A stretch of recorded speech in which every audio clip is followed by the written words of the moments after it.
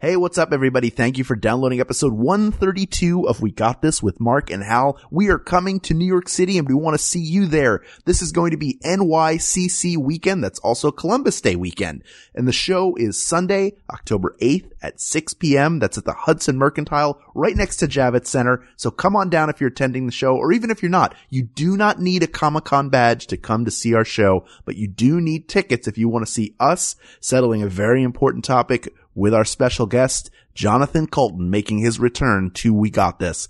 Get your tickets at bit.ly/WeGotNY, or go to my website, hallublin.com. You'll see a link at the top. You can get tickets there. Also, the next day, we are doing a Muppet doubleheader in conjunction with the Jim Henson Legacy at the Museum of the Moving Image in Queens. And here's how it's going to work. First, you're going to help us determine the top 5 episodes of The Muppet Show of all time. And then we are going to do a live recording for an audience at Museum of the Moving Image that is going to determine the winner among those 5. We are going to pick the best episode of The Muppet Show of all time, and our guests will be Craig Shemin, who is the president of the Jim Henson Legacy and knows just about anything and everything there is to know about all things Muppets, and making his return to the show and extending his record for most appearances is Mr. John Hodgman. And the most exciting part is, when we determine the winner, that episode will be screened for the audience. We're so excited about that.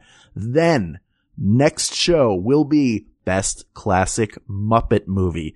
We're talking about the Muppet Movie. We're talking about The Great Muppet Caper. We're talking about The Muppets Take Manhattan. We are going to pick between those movies and choose the best of all time. And we'll be joined by Stephanie DeBrusso from Sesame Street and Avenue Q. We're talking about a Tony-nominated actor and just a brilliant Muppeteer who's going to be joining us to really get into the nitty-gritty and select a winner once and for all. And again, that winner will be screened for the live audience. Where do you get your tickets? I'll tell you.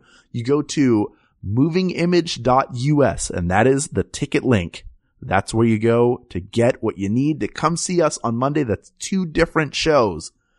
But for now, please enjoy episode 132 of We Got This with Mark and Hal. Hello, I'm Hal Lublin. And I'm Mark Gagliardi. Since the dawn of humanity, one issue has gone unsettled. With the fate of the world in the balance, we're here to settle, once and for all, Best Christopher Guest Mockumentary. That's right. Don't worry, everyone. We got this. Podcast should have a theme song. Podcast should not have a theme song. Yes, they should. No, they shouldn't. They sound good. Yeah, but people are just going to skip past it. You know what? You're right. We got this. Hello, Mark. Hi, Hal. How are you? Why are we talking so I wanted quietly? to throw a reference out at the beginning of this, and I couldn't decide what to do. So you just spoke very So quietly. I just spoke quietly, like I snuck up on the audience. Because, you know, when people listen to a podcast, they don't know what to expect. But haven't they already heard you talking for like 10 minutes about promotional things? Maybe, probably. I told them some stuff that's coming up, and then I probably begged them to go to the Facebook group and sign up. Look, I just want attention, and That's fair. sometimes I'll sneak up on you to get it. Wait, what's that behind me? Wait, how's there another Hal behind me? How are you doing? I'm the second Hal. What is happening Doing right a show now? for you. I'm surrounded by Hals and they're all dancing. Oh no, they're tapping. Wait, that one's clogging. You've never seen clogging, have you? I know it's wooden shoes. No, it's Oh, not. man. I know. It's taps that are loosened, so they're super jangly and noisy. And I think it only happens in the South. But I like that you went with the full Jingle Bells, like opening riff, clip clop. Then what does it sound like? What does it sound like when somebody's actually It sounds clogging? like a little poor street urchin from the 19-teens on the Atlantic City boardwalk okay? took 75 tin cans and attached them to each shoe. And you can't tell where the beat is because it's just flapping metal sounds. My grandfather, my mother's father, Mhm. worked at Steel Pier in Atlantic City. That's a musical. He was Steel Pier on Atlantic City, the musical. He was Robbie the Robot, What? and his job was to be stone-faced. So you would try to make him laugh. And I think if you were able to break him, you won like $1 or something that was like, oh, that's a decent little prize. I'm going to give it a shot. So we had a cousin, Gilbert, Gilby, who had a funny looking face. I will do the face for you right now. By the way, a Philadelphian describing a cousin named Gilbert who's got a funny looking face. Are you currently Bill Cosby? Lord, I hope not. So this is what he looked like. And he would make a noise too. This is my mother. By the way, I think he was dead by the time I was born, but he looked like this. And he would make that noise. Did everybody see that? Everybody, yeah. Did you see that? Like he squinched his face up real tight. Real squished up face. So he went to surprise my grandfather, Felix, on the boardwalk, and walked up to him while he was working and went, "Hey, Phil!" And my grandfather broke up laughing, and he won like $1 or whatever without knowing why. He didn't realize that his regular face. That just did him in. Yeah. By the way, the names Felix and Gilbert are what a child names their stuffed animals in the 1940s. Did I mention my family was created by Neil Simon? But we're not here to talk about Neil Simon. No, what are we here to talk about? Comedy. We're here to talk about improvised comedy films. This was suggested by Cindy Clausen. Yes. Facebook. Thank you, Cindy. Thank you, Cindy. This is a cool topic because I know we're both huge fans of this guy. Yes. We're talking, of course, about Christopher Guest, who's like the 50th Earl of Nottingham or something. He has some like crazy royal lineage. Is he really him. titled? He is like an Earl or a Duke or something like that. He's a six-fingered man. He is a six-fingered man. We know that. And also, I mean, if you haven't listened to his work on the National Lampoon Radio Hour, you can find that audio somewhere. My impression of Mr. Rogers is based on his impression of Mr. Rogers. And, for a real treat, listen to him do The Idiot. Oh, yeah. It is one of the funniest blackout sketches, and his voice is so perfect in it. He's so good. But we're talking about Christopher Guest, and yes. Christopher Guest has made some of the funniest improvised movies of all time. Yes. We have a list in front of us. We're going to determine today which of these is the official best for all time movie. Correct. We have a list of 6 movies. Mm-hmm. They are This Is Spinal Tap, Waiting for Guffman, right? Best in Show, A Mighty Wind, For Your Consideration, and Mascots. And those span 1984 through 2016. Now, we can lop 2 of those off right away. Okay. Can we do that? Which 2 would you like to lop off? I think we should lop off Mascots. Yeah. And For Your Consideration. Okay. I would lop those off. And I love all of these. They're both great movies. They're both really fun.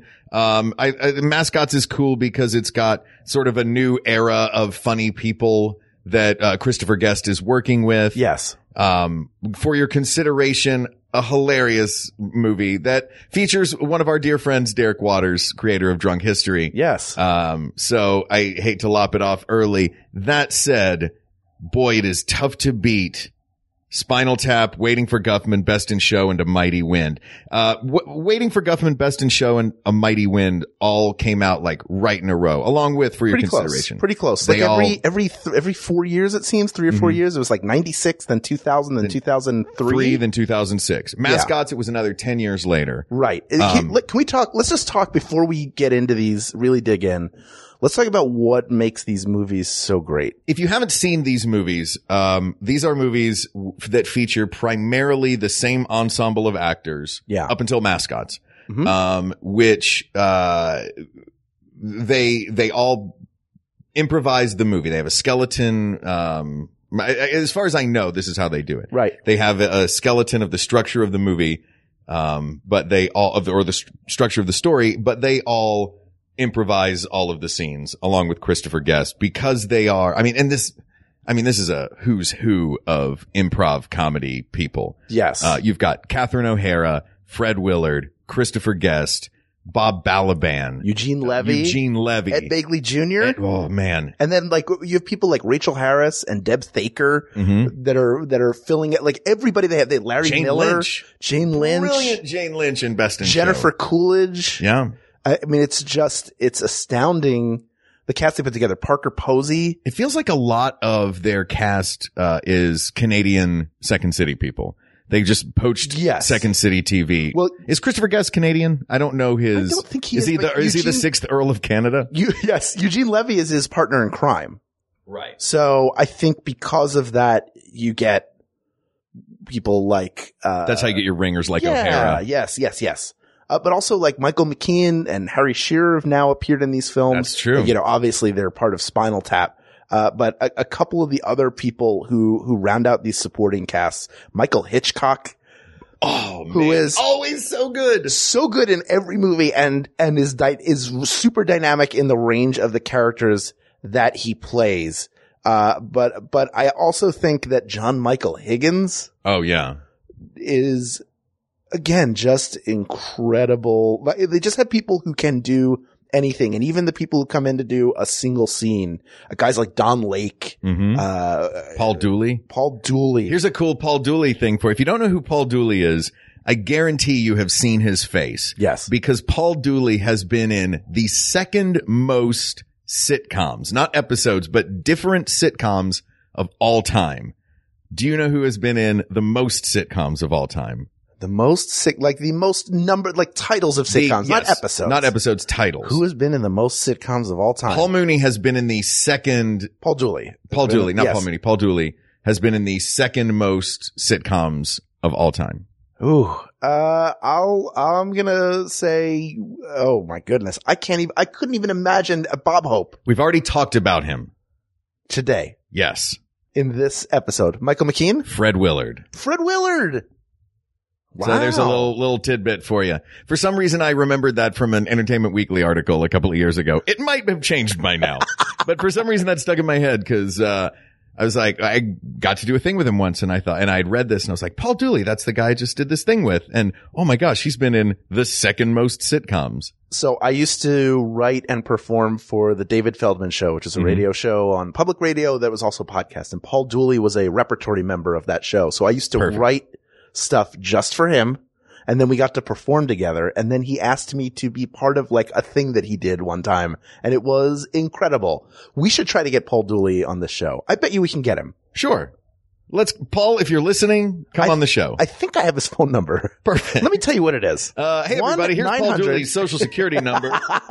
We're just going to give you his PIN. We won't give you the card number or the bank so you can figure it out. That makes it fun for you. Exactly. But we are going to give you the LKA of every single member of the Christopher Guest Repertory Company. Yeah, we're going to give you, just so you can find them. Some of them are hiding, but really he builds a brilliant ensemble. And my understanding is, and I'm sure Derek can speak to this, he's really good at guiding improvisation, which I think is part of it, is you improvise a scene and then he figures out what to keep and what he wants you to expand on. And he takes a group of people like Parker Posey is not someone who was known as an improviser.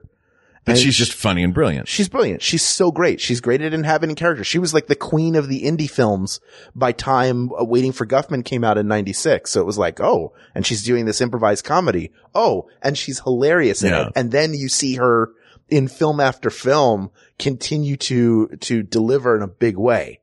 So right now we're down to 4 films, right? We are down to Spinal Tap, or This Is Spinal Tap. Yeah. Waiting for Guffman, Best in Show, and A Mighty Wind. Okay. I know what you're about to do. What am I going to do? I know what you're going to do. I don't want you to do it, but you're right to do it. I don't want to do it, but we have to do it. I know we have to do it. What are we going to do? Spinal Tap is a brilliant, brilliant movie. It is. That was created by Rob Reiner. It's a Rob Reiner featuring film. Christopher Guest. Yeah, when we talk about Christopher Guest, and I know that he and Harry Shearer and Michael McKean, that was their thing. It wasn't like Rob Reiner said, hey, I want to create this fake metal band and I want you 3 guys to do it. I think it was developed at least by 2 of the 3 of them, if not the 3 of them. However, it is a Rob Reiner film. He directed it. It's his thing. The other films that we're talking about, the other 5 are all Christopher Guest. The other 3 now. They're his, yes. But I mean, the other 5 on the original list, now 3.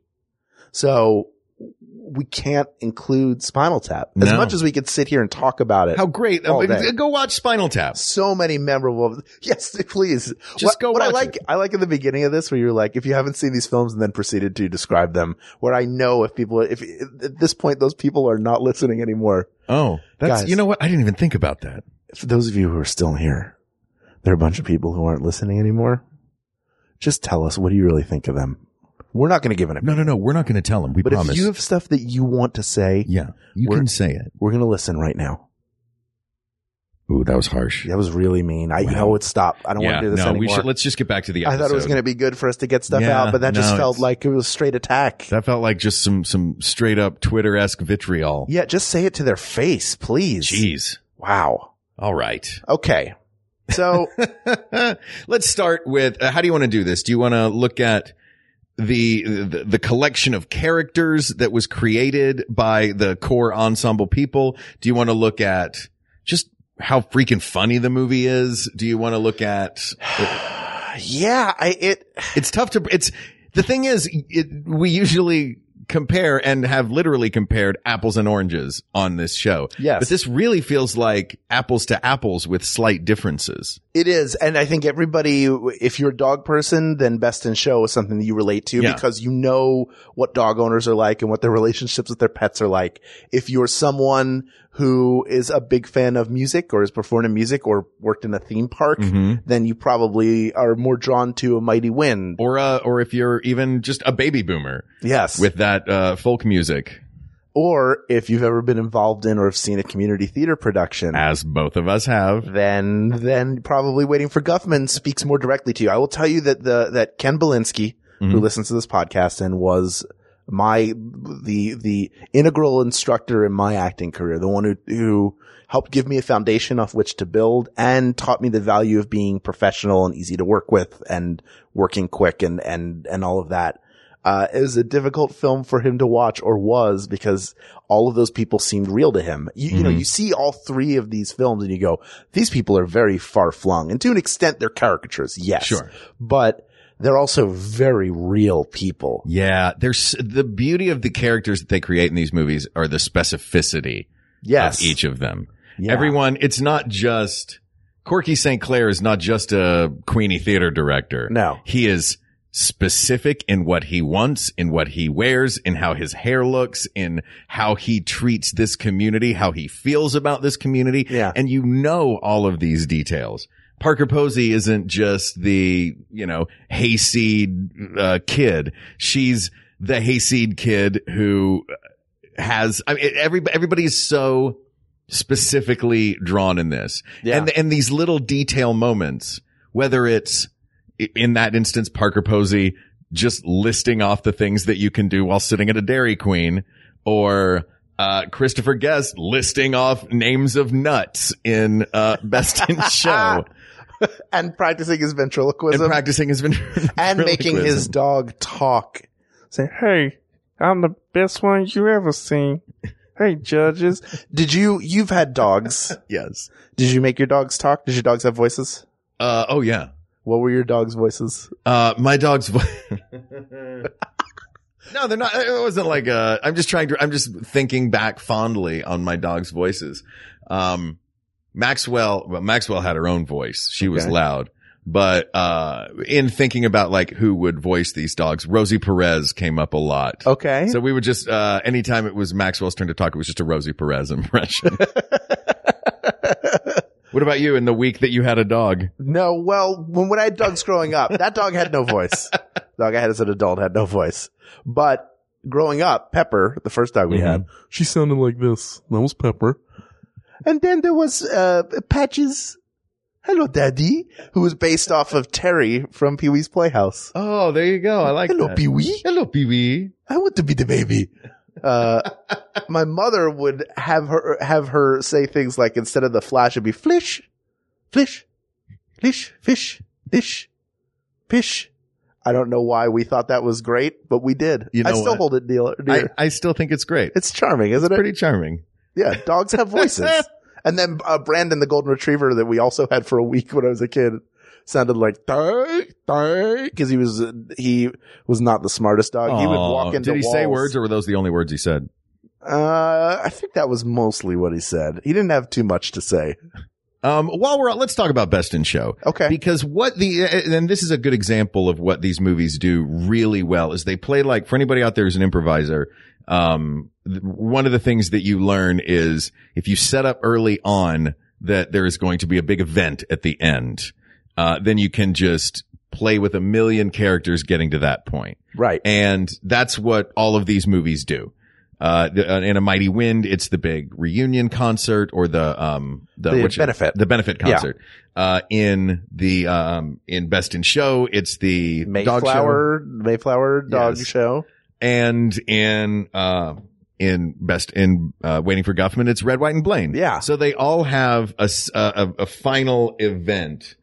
Maybe we could start with that, actually. I was going to talk about, you wanted to talk about Best in Show, but now my brain is going, this could be fun. Let's break down the events at the end and pick which one of those we think is the winner. Okay. Red, White, and Blaine, the community theater performance. Yes. That the whole movie has built up to. First of all, that has a special place for me. I actually have, all of the songs from Red, White, and Blaine that I have pulled off the internet over the years. And I have an album that is the Red, White, and Blaine soundtrack. Isn't it funny that you downloaded a soundtrack where one of the songs is Nothing Ever Happens on Mars? Yep. It's pretty great. And then I just spent 10 years making things happen on Mars. Exactly. I'll show you, Christopher Guest. Nothing ever happens on Mars. And the songs are deliberately, like, there's one that's deliberately cheesy. Yeah. There's one that's deliberately opening songy. There's one that's deliberately terrible. Like, there's the song, like, I mean, starting with Spinal Tap, these guys were so great and still are so great with music. Yes. And they toured as Spinal Tap. Mm-hmm. And then later on, when A Mighty Wind was coming out in promotion of that, they would do a show and they would open for themselves as the Herdsmen. Wasn't that the name of their? I will have to look that up. I cannot remember offhand the name of their trio. But boy, they would open for themselves. They would do a set as the folk trio, and they would play Spinal Tap. And sometimes people would not know that they had switched because there's a drastic difference in their look. Yes, but I guess that depends on whether you're a McKean Shearer Guest fan or if you're a heavy metal Spinal Tap fan. Right. That's true. You know what I mean? That is true. But I think they also went on tour with all of the groups because they learned how to play their instruments for, so the new Main Street Singers, they had to learn, those of them that played instruments had to learn how to play them, but they all could sing. Mm-hmm. And Mitch and Mickey, Eugene Levy obviously has a musical pedigree having done Godspell. Mm-hmm. And you get to see a bit of their musical talent, he and Catherine O'Hara in Best in Show, as the Flex release their album, Do It at Terrier Style. and their song that they do before they leave, the God loves a terrier. Yes, he does. That's another thing these movies do so well is those denouements after the event. But let's talk about the event. So, that's now my brain is conflating all of them it's one of those things where like, these are the three movies that I could talk about and say the name of the wrong one. Yeah. But you'd know what I was talking about. Yes. But when we're specifically talking about those three movies. Well, let me guide us through that. Thank you. So the PBS benefit that they do in A Mighty Wind, the big thing is that Mitch goes missing before his set. And is he going to show up? And of course he does. And they pull it off and then we see where they are afterwards. But we're talking about the main event. That was their main event. Was the concert. Yes. And of course the lead up to the concert with Bob Balaban concerned about all the safety issues, and Michael Hitchcock is the one who runs the theater and then eventually just slaps him in the face. Because he doesn't understand, Bob Balaban doesn't understand forced perspective or whether the lights are secured or whether they'll be able to, whether there are enough exits for people, whether they're marked. And it's a great character. And then also Michael Hitchcock, when he starts singing Ave Maria, because he talks about how perfect the acoustics are, which is kind of a callback to his character in Waiting for Guffman, who wants God, I wish I was in this show. That character to me, and that was such a great introduction to Michael Hitchcock, that he, like all through this movie, I didn't know who this guy was. I think this was the first movie I'd seen him in. Right. And I was like, oh, he's really funny in this tiny little part. And then he busts out at the end as like the city councilman who really wanted to be in this show. Yes. And it's just a beautiful moment. And of course, then in, Best in Show, he and Michael McKean are, a couple. And no, that's John. That's John Michael Higgins. Yes. Wait a minute. Yes. Am I confusing? Yes. In Best in Show, Michael Hitchcock is half of Fred Willard. That's right. No, he and Parker Posey are the yuppie couple. Man, I really I need to just have pictures of these people in front of me right now. He goes from being the townsperson who comes out and is being interviewed during intermission. He goes, well, I mean, geez, Corey, we all knew he could write and direct, but who knew he could act and dance and sing and just the sets of the music. God, I wait, like that was his. That's moment. Right. And then it was he and Parker Posey in Best in Show as the type A alpha. Yeah, the Michigan couple. Who he has the Orson Bean, like everything they order is from catalogs because they don't have to deal with people and it's perfect. And they're transferring all their emotions onto their dog. He's freaking out. And then in in A Mighty Wind, he's briefly there as the guy who runs the theater where the benefit's being held. But that benefit is the main concert where everything seems to go well. And then, in Best in Show, it's of course the Mayflower Dog Show. And the only notable, all the main characters make it to the finals except for Michael Hitchcock and Parker Posey's dog. Who barks and jumps on the judge. Yes, the ones who wanted to be the most perfect. Yes. And, I gotta say that was maybe the most satisfying of the three events for me was Best in Show because I feel like the right people won. Yes. Because if you start at the end of the movie and you go, these are the people that are going to win. Right. You have to crap on them for the rest of the movie. Yes. Just their lives are the absolute hardest. It's Catherine O'Hara and Eugene Levy. As Jerry and Cookie Fleck. That's right. And the Flecks wind up having to stay in the boiler room instead of in a hotel room. Because they don't have money, so their card gets denied at the hotel. Then there's then this is great. Like there's such a great couple. It's great character work because he's got the big fake front teeth and he's just sort of an aw shucks kind of awkward guy. She is someone who was an absolute party girl who is very much in love with him. But the running joke of the film, of course, is whenever they run into someone, there's a guy who has had sex with her that recognizes her like, oh, I never, like one guy's like, I banged a lot of waitresses in my day, but you were the best. And she's like, you never forget the best. Like she's not ashamed of her past. She treats it like a baseball player who has fans coming up to him all the time. She has complete agency, but she has to remind Jerry that she still loves him. And that she's like, beat goes on, man. My husband. This is my husband. Beat goes on. But that's the main event there. And it is great. Her tweaking her knee.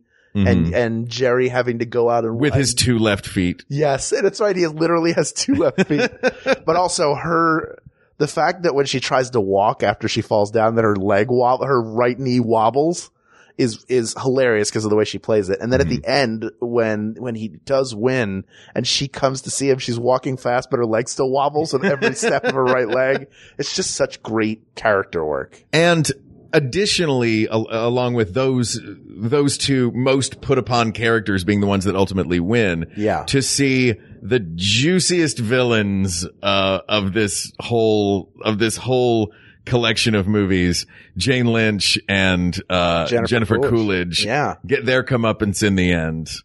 Even though they start their, it's not, I mean, they have their, they start a magazine. Like Lesbians with Dogs, magazine. Yes, because at the beginning, Jennifer Coolidge is married to a very old man who's clearly about to die. And she talks about, he's so great. We can talk about anything or not talk. We could talk or not talk for hours. Just such a great moment. But yeah, and their comeuppance isn't like the villain getting, like falling off the building at the end. It's a little more like Mr. Scrooge getting visited by three ghosts. Yes. I just love the end of Best in Show. Yes. It is a great ending. But you've also got the big concert at the end of, what do you think? I think Red, White, and Blaine. It's tough to beat Red, White, and Blaine. In terms of that being the culminating event, and then they think that Guffman is there, but it's not Mort Guffman, it's Loomis. Loomis. There must be something wrong. My name is Loomis. Yeah. And he came down. Yeah. I mean, and where they all wind up after that. Do you think we have a shot at Broadway? Oh, sure. Oh my God, you guys, did you hear that? Oh my goodness. This is just going to be Hal and I quoting movies for an hour, by the way. Like you point out, I was just thinking of it. A penny for your thoughts. A dime for your dreams. And a shiny new quarter to peek at your schemes. I reckon we're in love. And the fact that they lost their leading man, so Corky had to play opposite Parker Posey. Yes. This musical is too perfect. We're theater nerds. The finale has to go to Waiting for Guffman. Absolutely. 100%. I'll tell you what, before we break down the other portions of these films, let's take a brief break. Sure. Let's feel the wind blowing through our hair. And you can hear from some of the great shows on the Max Fun Network. Going into a Bullseye interview, I know that it's somebody who does amazing work, but it's also a real conversation, so I don't know where it's headed. I think you just clarified something for me that's never been really clear before. This is the most serious I've ever been in my life. You've made me completely serious. I feel like I'm in therapy. Bullseye, creators you know, creators you need to know. Find it at MaximumFun.org or wherever you get podcasts. Chaotic Bro, Natural Jaeger, Picosby, Mount Armus, the USS Entrepreneur, Dustbuster Club, Drunk Shimoda. What are we talking about? Some of the many delightful nonsenses that are now important running gags in the Star Trek podcast we still can't believe we're actually making. The Greatest Generation is a show that is reviewing Star Trek The Next Generation episode by episode, but it's much sillier and has more fart jokes than that makes it sound. Our reputations may never recover. You can get our show at MaximumFun.org or wherever you download podcasts. And we're back. Hi, everybody. Covered wagons, open-toed shoes.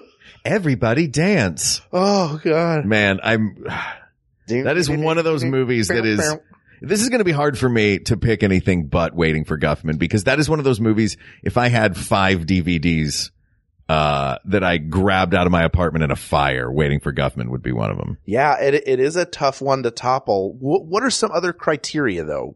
How would we judge it? We judge it by the cast of characters? Do you want to talk about that? I mean, you could pick one actor and just base it on their character in each of the movies. Let me ask you this. I'm not saying we should do that, but I'm saying that's how tight this ensemble is. So you've got in Waiting for Guffman, Corky St. Clair, even though he does not admit it, he talks about his wife Bonnie. I buy all her pantsuits. It's clear that he's supposed to be a homosexual man, and he makes the joke of like, I'm just gonna go and bite my pillow. In Best in Show, you got the gay couple played by Michael McKean and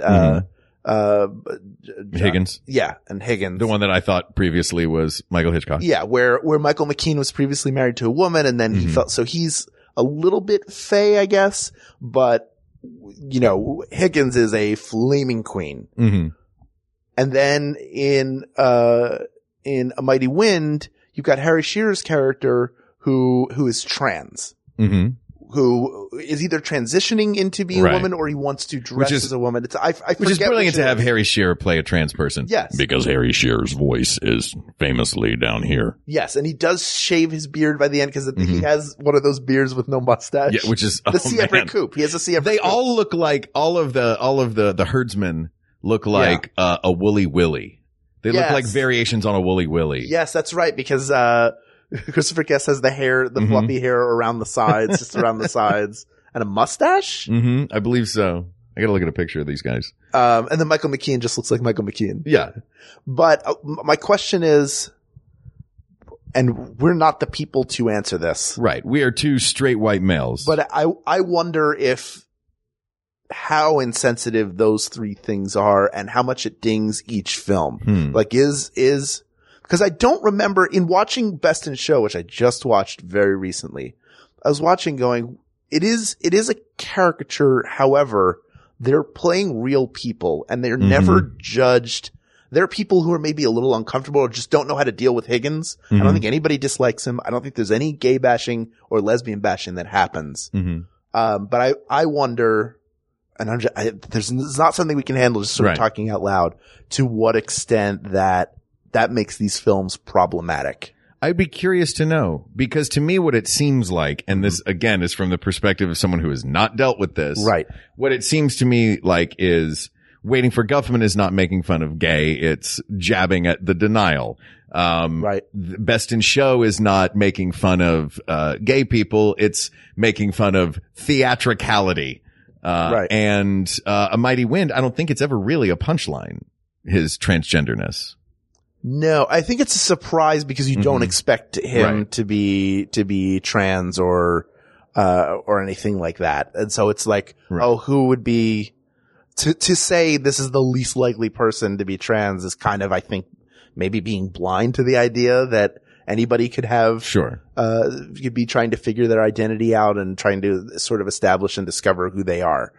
But it does, I just want to bring it up because it stood out to me in a way that it didn't 17 years ago watching it. And that being said, my favorite characters in Best in Show are Michael McKean and when he comes in and starts decorating the hotel room. Yes, that they have their full setup. Like, you just know who this couple is. They for this feel like overly real people. Pampered theatrical dog. Yeah. And it's all about like, this is what the dog is going to love. Yeah. I think one of my favorite moments in the film is when they're getting ready to go to bed and Michael McKean is calling the person who's house sitting for them, who's watching Tyrone, their male Shih Tzu, who does not compete. And he asked for him to be put on the phone, and Higgins comes over and lays his head on Michael McKean's shoulder while he's listening, and like, I can hear him breathing, like just like chuckling and then singing him his favorite song. It's such as odd as it is that he's singing a lullaby to a Shih Tzu that probably is sniffing its own butthole on the other end of the phone. It is a very real moment. And you're like, oh, they genuinely love each other. They love their life. They're very happy with who they are. They make no apologies. Yeah. They seem like they would be the most fun to hang out with. Oh, yeah. I just loved, like, because those characters feel real to me, maybe it's not, maybe that one holds up the best of the three of them because you get to see a queer character or queer characters that are just sort of out living their lives and there's no judgment put on them. Yeah. There's no time to judge them because it's all about judging those dogs. Yes, you've got to judge the dog. If I'm judging this couple over here, it's not because they're gay. It's because they're an obstacle to me getting that cup and winning. Yes, exactly. Yeah. We've talked about a lot of the characters in Best in Show. We haven't talked about many of the characters in Mighty Wind. Yeah. Or even, I mean, we haven't even talked about Waiting for Guffman either. We haven't talked about Eugene Levy's character, who's brilliant audition where he sings the medley, and it's one of the worst auditions you could ever see. And as soon as he leaves, but for Blaine, he's brilliant. And who knew that the dentist was a star? And he can't see without his glasses on. His eyes go crossed. Like cross-eyed, buck-toothed, two left feet. He is laying on the old school clowning techniques thick in these movies. Yes, he is. And even in Mighty Wind as Mitch, where the older version of him seems to have trouble speaking or understanding what's going on. Yeah, I just love that older version of Mitch, who is clearly like he's lost his mind since they broke up in the 60s, and her dynamic of becoming essentially just like a well-to-do sort of suburban wife. It's such an interesting dynamic that they play off. It's probably the most serious they are in all three of the films for sure. But I think it works well. Then the new Main Street. Parker Posey with the new Main Street Singers. Where she was a homeless prostitute. You remember all of these details so well. She was a teen runaway. Right. And then she ran into a theme park and heard the Main Street Singers and then became a member of the group. And then you have, John Michael Higgins and, Jane Lynch, who are the new leaders. They're the new Main Street Singer leaders, who are a couple that is in like a weird, not satanic, but they worship colors. So like they have that weird like that red, yellow, red, orange, yellow, green, blue, indigo, violet. Like they have an odd, and she was, I think she might have been in pornography or something. Like they all have an odd checkered past. Yeah. And they found salvation in being theme park singers. I wonder well, look, as a former theme park employee, most of the people there have checkered pasts, and we all just happy to be there. We'd all be crossing the Mexican border right about now. How realistic is that group of singers when you watch it? It's not to blow past your running into old Mexico with all of your cohorts. Yeah, Mickey and Donald and Pluto and I all crossed the border. We can't talk about it.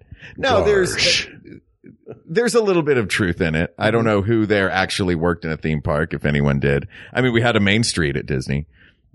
Still do. Yeah, it's still there. I mean, it's the old Main Street. There's not a new Main Street. No. They did put in a new Main Street at California Adventure, though. That's right, where it looks like California when Walt Disney arrived. That's right. LA.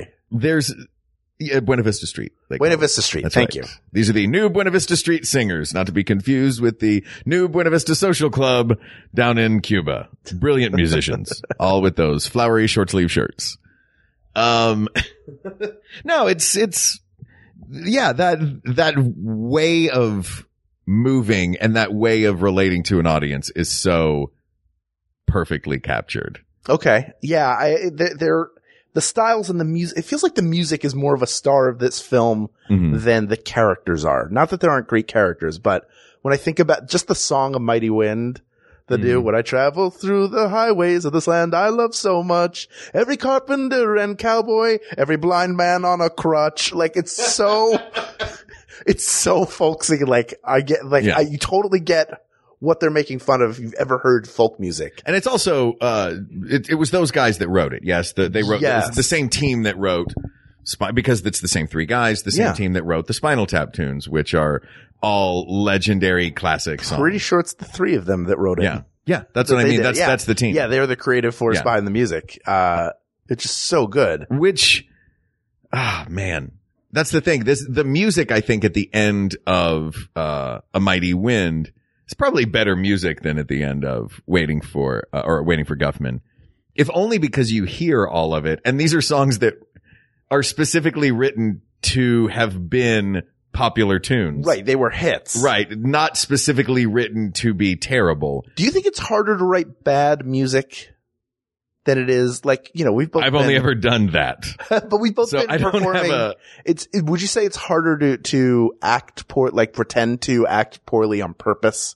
Yeah, that always drives me nuts. So this is a challenge in that. It's hard to do. And this is the best, Waiting for Guffman's the best version of that I've seen. Yeah. And I think character-wise, it's got to be between Guffman or Best in Show. Best in Show's got so many. Harlan Pepper, who owns the fishing and tackle shop, but wants to be Harlan Pepper. Yeah, Harlan Pepper, who in the end is doing when he tries to say fat, and he can't say it. And the thing is like, maybe I'll try to say chubby. Maybe I'll try that. Chucky. Nope, that's a hard one.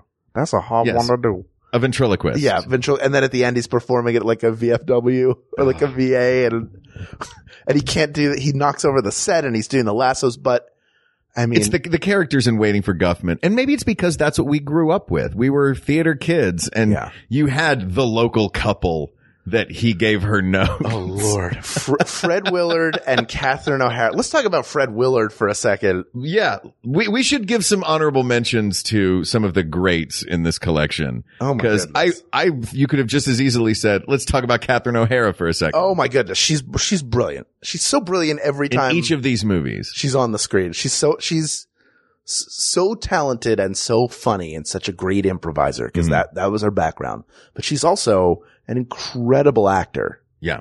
And that's been proven time and time again. I mean, even in a movie like Home Alone, she really helps ground the film. But she helps with Beetlejuice as well. She kind of grounds that film, even though she's playing a bizarre character. All of her characters always have real human desires, and they're but you wanted to talk about Fred Willard, and Fred Willard. Oh my God. Fred Willard is the, what is it? She's Sheila, and I can't remember his character's name. Rod and Sheila? Ron and Sheila. when they go to audition and then afterwards going, should we strike it? We've worked with Corky before. We're familiar with all the terms. Like, and they sing Midnight at the Oasis and have a whole lead up song to it. Yeah. Fred Willard in all of these movies, in Best in Show, Fred Willard just sitting at a table with Michael Hitchcock. The British guy. The British, again, I'm putting Michael Hitchcock in every role. Name escapes because he's an actual, isn't he an actual British, like, dog show caller? No, the guy is an actor? I think he's an actor, but he brings some reality to it. But Fred Willard, the great thing about Fred Willard is he always seems like he is not in the room with anybody else that he's performing with. Not that he isn't connected to them, but he's just going to roll through and get his stuff in the best possible way, especially like whether he's talking about the judges or what the dogs look like or how much do you think I can bench press? Yes. I know we're going a little off the reservation here. Oh man. I met Fred Willard once. Yeah. I love that we just sound like two old dudes sitting on a porch like, I met Paul Dooley, I met Fred Willard. I went to an award ceremony in Chicago and Fred Willard was in front of me in line for the caviar. This is the like bougiest sounding thing that I could say. This makes me sound like I was at the blah, blah, blah, blah. No, I was in college and I was accepting an award on behalf of my school. Okay. At the Chicago Film Critics Awards. Right. And Fred Willard was there and they had caviar. It was the first time I'd ever even seen caviar. Maybe the last. I'm not a caviar person. No. And Fred Willard is in front of me putting caviar on toast points. And he turns around to me and just starts going, isn't it funny that we're eating fish eggs? And then just goes off for 5 minutes on caviar. And I was like, what? Just to me. And had it been anyone else behind him, he would have done the exact same thing just to talk to the world. It wasn't even particularly great material. It was just him BSing to whoever was around. I feel like that may be how he lives his life. It's just, they just go, Fred, can you just show up in this room? Yeah. And your name is Ron? And then boom, he just goes. And he just starts talking. Oh, and that's the film where in Waiting for Guffman, he's had penis reduction surgery. Yes. Maybe has had penis reduction They talk about it at dinner. Yeah. Catherine O'Hara just shaking her head with that weird, like, big hair that she has with the curl in it. But isn't it, no, it's just an accepted part of his character. That he has had, that he has had penis reduction surgery. I thought that was his cover up. No. Says, he's got a little problem. And she goes, well, it's not little anymore. And he goes, well, I had penis reduction surgery. I thought, well, I never picked that up. I'm going to have to check it out again. It's Fred Willard lying in that moment. Maybe so. Look, we've spent 2/3 of this time talking about Waiting for Guffman. And a third of it talking about the other two movies. Can we just rule yet, or do we have to go and talk about other stuff? People of the world. If you haven't seen these movies, go watch them all. Watch them in order. Watch them in the order that they came out and appreciate how great they all are and how skilled all of the performers are and what they've achieved as an ensemble.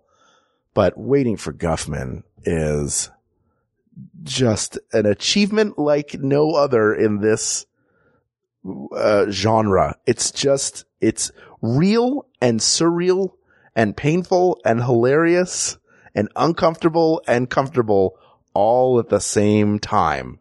Whether it's Larry Miller as from the town council, or if it's David Cross who thinks that who talks about the spot where aliens were supposed to have landed. It's just a brilliant piece of work, and you get to see the ensemble that filled out the majority of the rest of these films in that first one. And it's so good. So Red, White, and Blaine, we salute you. Happy sesquicentennial to Blaine, Missouri. Sorry that Mort Guffman never showed up, but we did, to say that Waiting for Guffman is the best Christopher Guest mockumentary asked and answered. Oh, I love that movie so much. It's so good. It's so good. Thank you to Cindy Clausen. Thank you for giving us this topic. But there are many more topics to discuss. So please reach out to us on Twitter at We Got This Tweets, or check out the Maximum Fun subreddit. A flame war could be happening. Who knows? But send us an email too. WeGotThisPodcast@gmail.com, or go to our Facebook group. That's where all the talking's going on, folks. We want to have a conversation with you. Facebook.com/groups/We Got This Podcast. Thank you to producer Ken Plume, researcher Kate McManus, graphic designer Uri Kelman, and QA engineer Jen Alba. Thanks as always to our musicians, Jonathan Dinerstein and Mike Furman, for our score and theme song respectively. And thanks to you, our listeners. You know, nothing ever happens on Mars, but I would take a penny for your thoughts if we could make everyone dance. No, I screwed that up. You got far enough. For Mark Gagliardi. Everybody dance. For Mark Gagliardi, I'm Hal Lublin. For Hal Lublin, I'm Mark Gagliardi. Don't worry, everybody. We got this. We got this. MaximumFun.org. Comedy and culture. Artist owned. Listener supported.